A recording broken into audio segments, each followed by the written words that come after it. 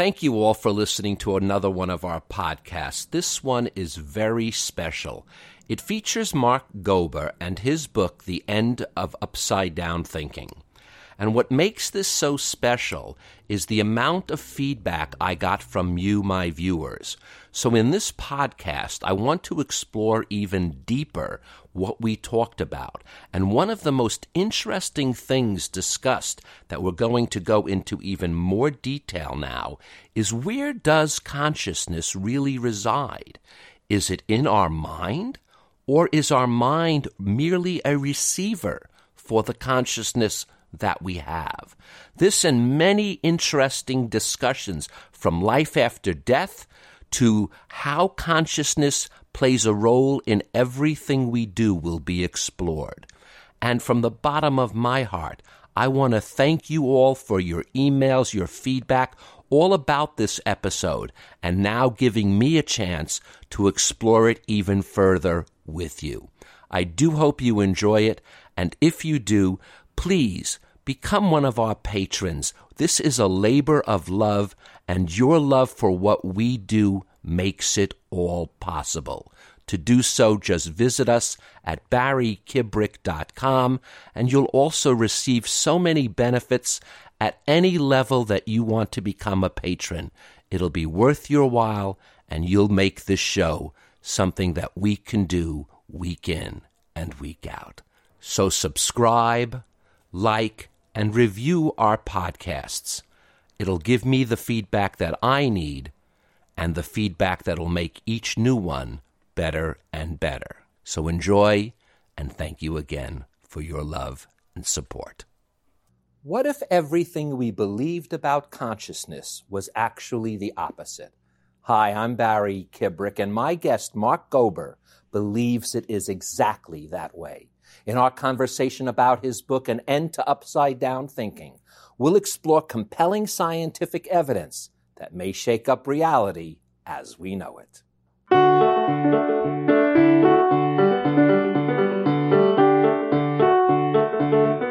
Between the Lines with Barry Kibrick is made possible in part by Patreon. Patreon helps creators build and run membership businesses, from podcasters to writers, musicians, artists, and more, with tools that allow their fans to become patrons. More information is available at patreon.com. Mark, it's a pleasure to have you here on Between the Lines. I find this subject matter fascinating, so welcome to the show, sir. Thank you so much for having me. Pleasure to be here.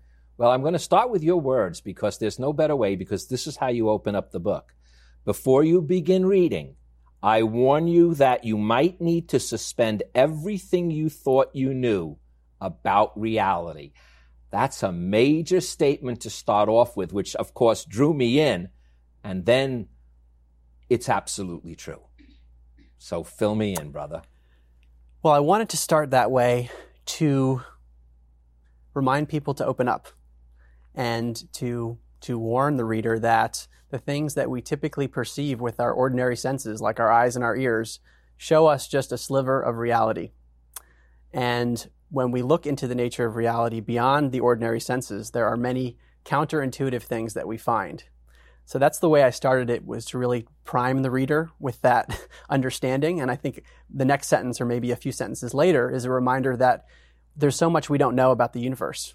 And even in science, the physicists will say there's 96% of the universe, roughly, that is unknown dark energy and dark matter, meaning we know that it exists, but we don't know what it is. Most of the universe is an unknown entity.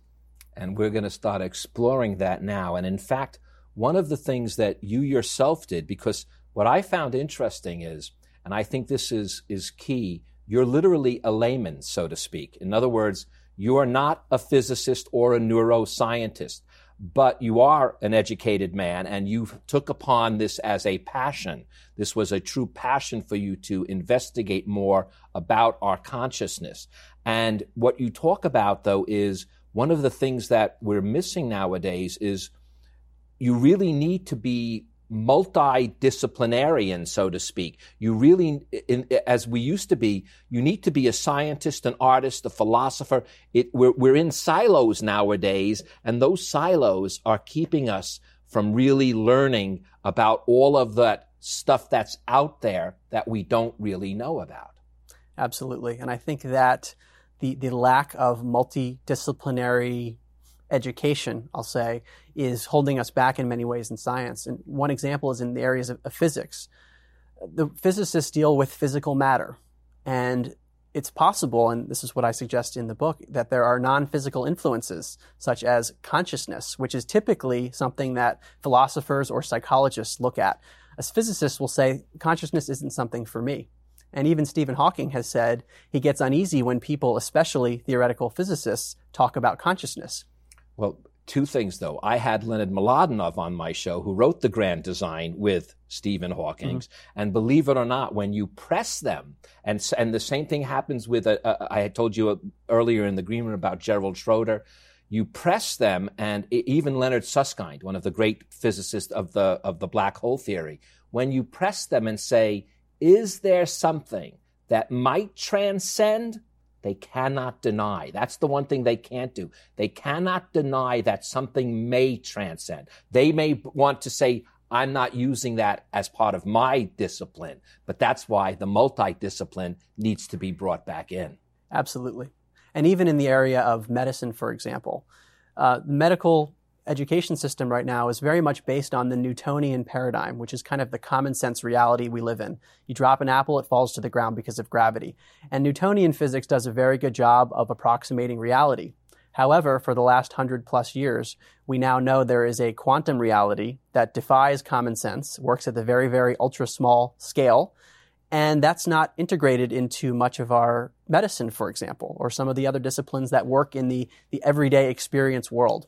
Well, you know, I had privilege to have on Neil deGrasse Tyson about his most recent book for astrophysics for people in a hurry.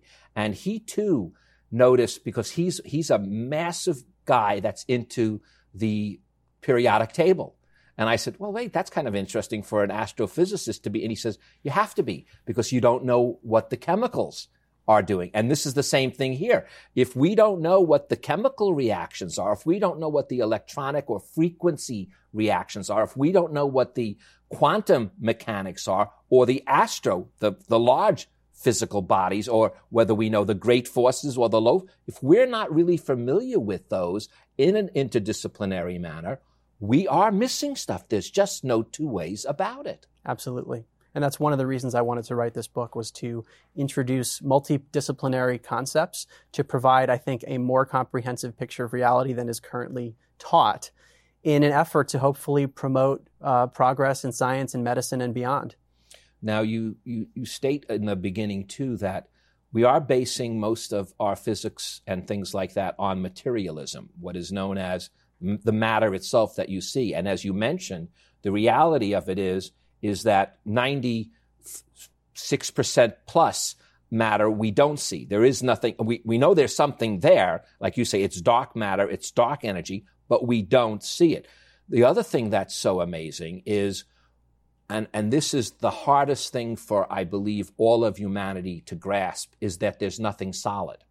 That 99, as you say, 0.99, and you can run the nines down as far as you want, % of everything is nothingness. So if you looked at an atom, as you said, the nucleus of an atom, which we can't get much smaller than an atom, but the nucleus of an atom is so far away from its electrons and protons that it would look like an ant on a football field. And therefore, our bodies themselves have mostly empty space. It's a concept, like you said, that is counterintuitive because we feel so solid. Exactly. And it's another example of the reality that we're in is not one that conforms to our common sense. And yet our society, really, especially in the West, is based on this notion of materialism, which says that the universe is fundamentally made of physical stuff called matter, which, as you just described, is mostly empty space. And it's from physical matter that began with a Big Bang 13.8 billion years ago, filling the universe with this matter. We end up with a biological organism that develops a brain, and consciousness comes out. Now, that's what this book is all about, is that consciousness. And as you say, that led us to this awareness called consciousness. But, and why it's called an end to upside down thinking, we, for the longest time, believed that it was our brain that caused this consciousness. And that's now where a lot of physics is telling us it may not be the brain creating the consciousness, but that the brain is picking up as a receiver consciousness. That's a scary thing for people to grasp. It is a world-changing idea, and it was life-changing for me when I first learned of these ideas about 2 years ago. My education is very traditional. I studied psychology at Princeton. I've worked in the investment banking, business consulting area for over 10 years. And I learned of phenomena that challenge this assumption about where consciousness comes from. And if you had asked me 2 years ago, or even in my psychology days, it wasn't something that we even looked at, whether consciousness comes from the brain. There's just kind of this underlying assumption that, the reason that I'm conscious, the reason that I'm having a subjective inner experience right now that's speaking with you, that I can't touch, it's not physical, but it's there, that's just due to chemical reactions in my brain. There's something complex going on in here, and then out comes my mind, my consciousness. I never even thought to question it. I didn't know it was a question. But when I got into the research, I realized that actually Science Magazine, a very reputable scientific outlet, has called this the number 2 question that remains in all of science. As they put it, what is the biological basis of consciousness? Science is asking the question how physical biology creates consciousness. So if there's one thing I think readers hopefully will take away from the book, is that, number one, there is a big question about where our own consciousness comes from. And it's such a fundamental thing to our existence. I mean, we can send people to the moon, we can genetically modify organisms, and yet we still don't know the origin of our own consciousness. One of the physicists who brought this out, and you bring him out in the book, is Max Planck. He was basically, it's kind of a funny story that I'm familiar with, and I'll share with our viewers right now. But in a sense, really, Einstein is the father of quantum physics. It's just that he believed it so impossible, he refused to believe that his thoughts would be leading to quantum physics. He just hated it so much because he couldn't really understand that, as quote, God has the term, he said, doesn't play with dice. He believed everything was ordered. But his co-physicist, Max Planck, really then becomes the father of quantum mechanics because he says, and these are his words, I regard consciousness as fundamental. I regard matter as derivative from consciousness. That has to be where you got at least the primal thought of what was now changing, because that's what this book is all about. It's saying, wait a minute, it's not the matter that's created. It's not in here that's creating consciousness. It's out there that's creating the matter. Yeah. Wow. Yeah, and that's why the book is called An End to Upside Down Thinking. I now regard materialism, matter creates consciousness, as having it upside down. That consciousness instead is primary in the universe, existing beyond space and time. And the physical world that we're in, including our bodies, are experiences within consciousness. So it puts our own consciousness at a more central place in the universe. Rather than saying there was a universe that ultimately spawned a human being, this is saying the human being is central, or the conscious beings are central, and the physical world is an experience within us. And there's a bit of a religious aspect to this, even though it's never mentioned in the book. But you can't help but, if something is transcending the material, it's transcendent, and therefore it implies things.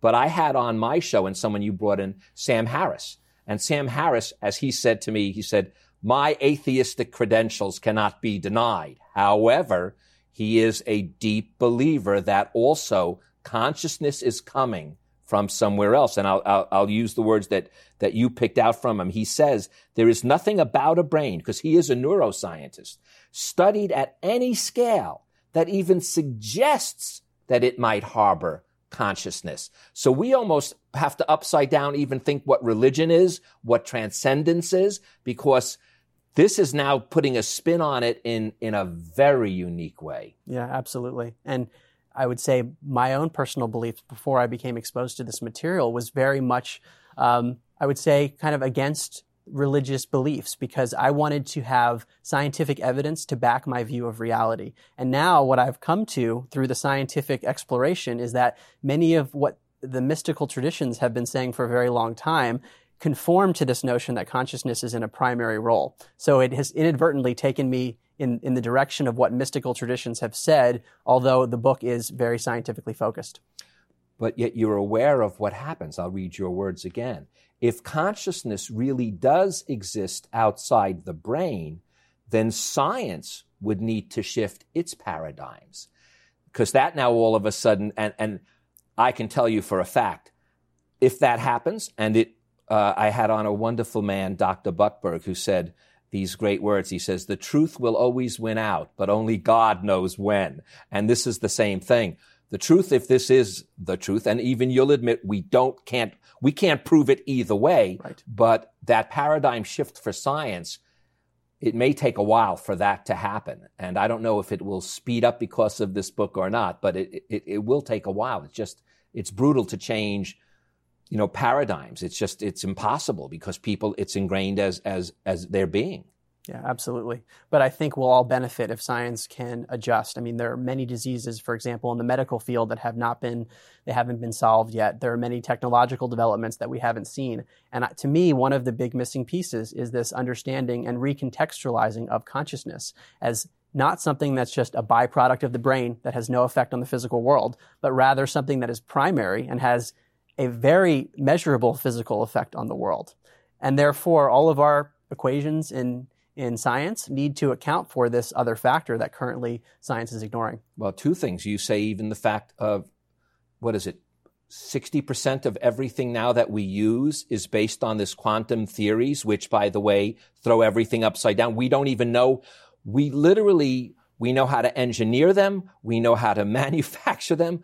But if you ask many of the engineers and the scientists, they'll say, I really don't know how it's working, but we know from quantum physics that this does work. It's an amazing universe right now that we're living in. Yeah, we're using quantum physics, but understanding how it works and how our place in the universe fits in is not well understood. And some of the ideas in quantum physics, which are totally mind-blowing, but which I think are very important because they're not taught regularly, or maybe they're taught in a physics class as something kind of esoteric, but this is the reality we're in. Something known as entanglement, where two particles, two physical pieces of matter that are physically distant, if you affect one, the other one is affected simultaneously and instantaneously. That's a simplification. But it implies that there is some hidden connection between two things that are distant that we're not seeing. And Albert Einstein called that spooky. I was just going to say, that's what my next line was, spooky at a distance. That's what it is, because it's spooky. And then again, because it's spooky, sometimes you just say, get it out of the way. But you're saying, no. It's that spooky part we've got to look at. Right. I think looking at the anomalies it's a critical thing to do. I think we're at the same point in science where there are anomalies of consciousness that once we incorporate will revolutionize everything. By the way, you also, though, make this statement, and very emphatically, I believe, there is still a strong correlation between brain activity and conscious experience. So it's revolutionary, but it still is somehow taking place within what we will call the matter of our brain and mind, even though the consciousness may not be there. How we're interacting, how we're receiving the consciousness, still, if anything, it may be, as I told you about Gerald Schroeder before, who began studying this a while ago out at he's from MIT originally, and then he's out of Israel now. And he said that even if the brain is a receiver, and he used this wonderful example, he said, picture a radio. And he said, there's nothing there. You got the antenna coming down, but there's nothing between that antenna. If that radio is smashed, that music is still there. It's just not being picked up. So in a sense, I looked at that when I heard that as maybe the brain is the receiver that picks up consciousness. Yeah. That's a really critical point, Barry. And I think your viewers might be asking themselves, well, isn't the brain involved in consciousness? And we do know the brain's involved. And that might be the big mistake that we'll look back in history and say, I can't believe they thought that. And the mistake potentially is to assume that because the brain is related to consciousness, because there's a strong correlation between the way our brain behaves and the type of conscious experience we have, that it must be the case that the brain produces consciousness. So, for example, someone gets in a car accident and that person has memory impairments or they can't see as well. We can see brain damage, change in conscious experience. The problem with assuming that because the brain's related to consciousness, that the brain must somehow produce it is known in statistics as correlation does not imply causation. So a very simple example. If we think of a fire, many firefighters show up. A larger fire, more firefighters show up at the scene. Do we presume that the firefighters caused the fire just because there's a correlation? No, we don't in that instance. So we know there's a relationship between the two things, but it's not causal. And what we might have here is something similar. There's a relationship between the brain and consciousness. The brain processes consciousness, but it's not the producer.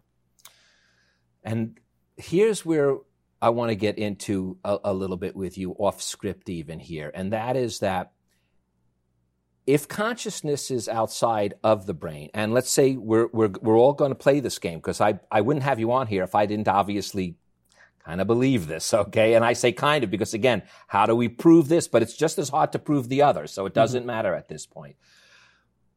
Are we, because of the, I guess what we would call limitless frequencies, let's say we use the term frequency as if it was like an FM receiver, the one thing that you kind of leave us with a little mystery here, is it one consciousness that we're all receiving at our own wavelength, or are those consciousnesses, quote, out there at their own wavelengths? I'm curious where you got, because I even had trouble. I had a sense where you got, but I had trouble with that one a little bit. Yeah. So there is a quote from Schrodinger, the famous physicist, who said, in truth, there's only one mind. And so that's the part I had a little trouble with. Right, so the notion that we are part of a singular consciousness having some kind of diversity of experience, and there's an interconnectedness of consciousness, an entanglement, perhaps. So I think, to me, where the research and the science points is in that direction. So I'm most persuaded by that idea currently, that it's a singular consciousness at the most fundamental level. And there's an analogy that I mentioned in the book from Dr. Bernardo Kastrup, who says, imagine that reality is like a stream of water, where water represents consciousness. And each of us is like a little whirlpool, a localization of water, of consciousness. So we're part of the same stream, but we're having localized, individualized experiences. And that, to me, that's an analogy that I think fits the data very well. I must tell you, I do sincerely know, and I'll say this, it's a fact, that consciousness does not die when the physical body dies. And that's physics. It's a form of energy. It cannot die. It must be somewhere. Where? I'm not sure yet, but it must be somewhere. Yeah, that's where I come out too. I mean, if consciousness is not produced by the brain and can exist independently of the body, then the death of the physical body would not imply the death of consciousness. But I'll tell you two quick stories.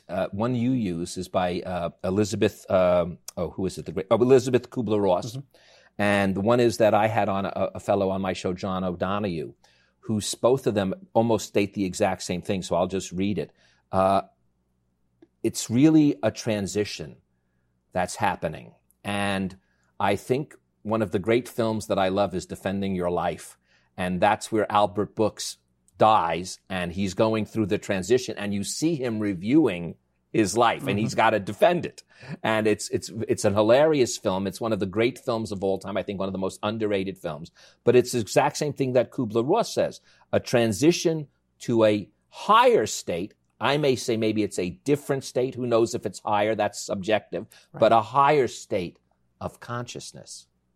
Yeah, that's certainly what's described by people who have a near-death experience when it's hard to explain what they're going through by way of brain activity. So it's a window into what might happen after death. It's maybe the best window we have. And those people come back not fearing death very often and viewing death more as a transition of consciousness rather than an end. Well, John O'Donohue actually said it as figuring it almost like it's birth, because when you're in the womb, you have no, quote, idea of what's anything but in the womb.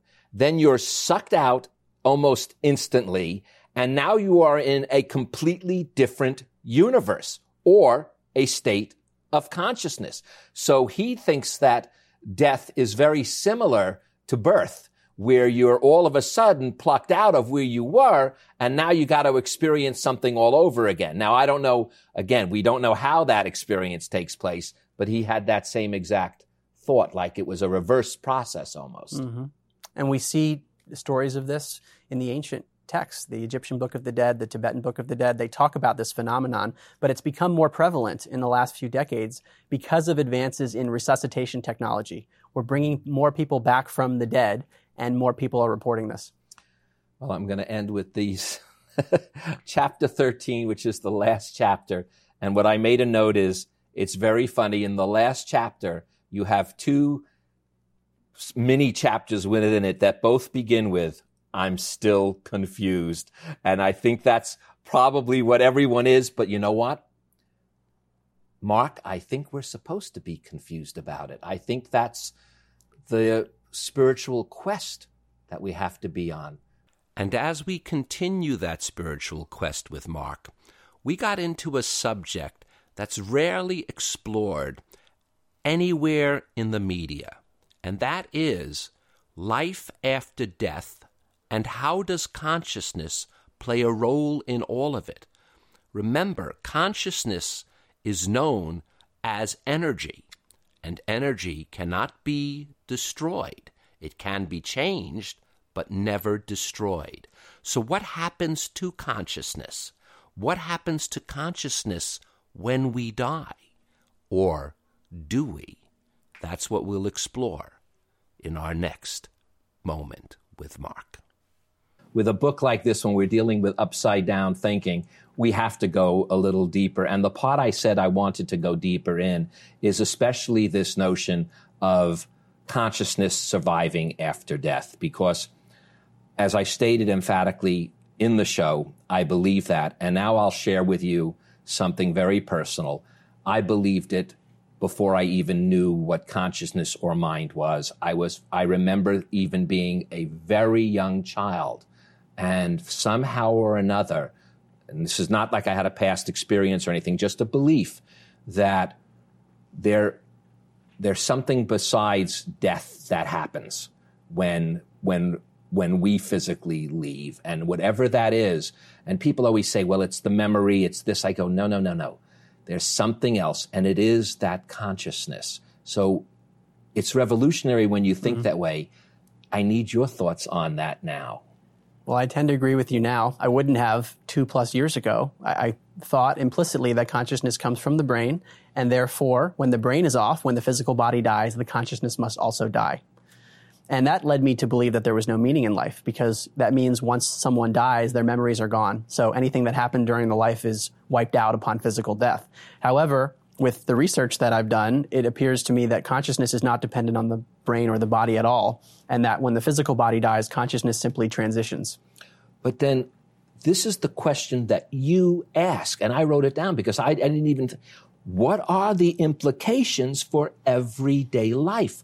Once we make this kind of an awareness, what are the implications? There are many. So I think for science and medicine, those disciplines need to account for this new understanding of consciousness. Because if our equations, for example, are not incorporating consciousness, what are we missing from our technological and medical advances? So that's one. But in terms of all of us living our daily lives, one is the notion of intuitive or psychic abilities, the idea that we actually have abilities to know things, to have subtle telepathic abilities. These are things that are not harnessed in the current environment, the current education system, but there are many studies that I reference in An End to Upside Down Thinking, which suggest that our brain is sort of like an antenna receiver, and if we learn how to harness it, and some people are better configured than others, we might be able to enhance our performance in certain things. Well, I'm going to give you now and share with my audience a theory I have, okay? It's my own theory, guys, so This is not from the book. Don't blame Mark, okay? But, you did say that the health professions have to think of these things differently. One of the things that I've always believed, especially about schizophrenia, was that, again, if consciousness is a little bit outside, what would happen if their receiver is actually picking up what they're picking up, even though it's not what's in our reality? And we're calling them schizophrenic and crazy, when I'm almost thinking that if a doctor walked up and said, you know something, you're not crazy. What the problem is your receiver's broken, and we've got to fix your receiver. I swear to you, that's my belief when it comes to people suffering from schizophrenia and major psychosis. I'm not talking about just depression and things like that. That the world and animals suffer from. But I think that if doctors were more in tune with that potentialness of consciousness in that way, they may find a different way to treat people with severe mental illness. I think the medical profession needs to be at least open to that idea. There are some people that have been very talented at bringing forth accurate information through something that's outside of themselves.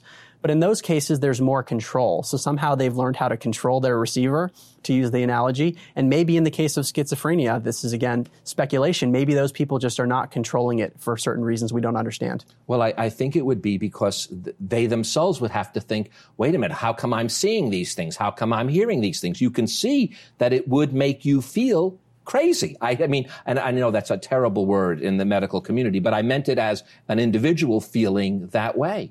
It's definitely possible. And I think if we open up to this new understanding of consciousness, these sorts of theories will at least be explored. Mark, I want to thank you again for appearing on our Afterwards segment and for appearing on our show. It's been a pleasure. Thank you, Barry. My pleasure. And thank you, dear listeners. This is a topic I truly enjoy and love to explore and share with you all. So please subscribe to our podcast, like us, review us, do whatever you feel like doing, and contact me on any form of social media. And you may even write me directly at barry@barrykibrick.com. And without your support, none of this could happen. So please, think of becoming a patron of our show so that we can continue to explore and research topics of interest to us all by just visiting barrykibrick.com. And I so deeply thank you for all your emails, for all your support, and can't wait to talk with you again the next time.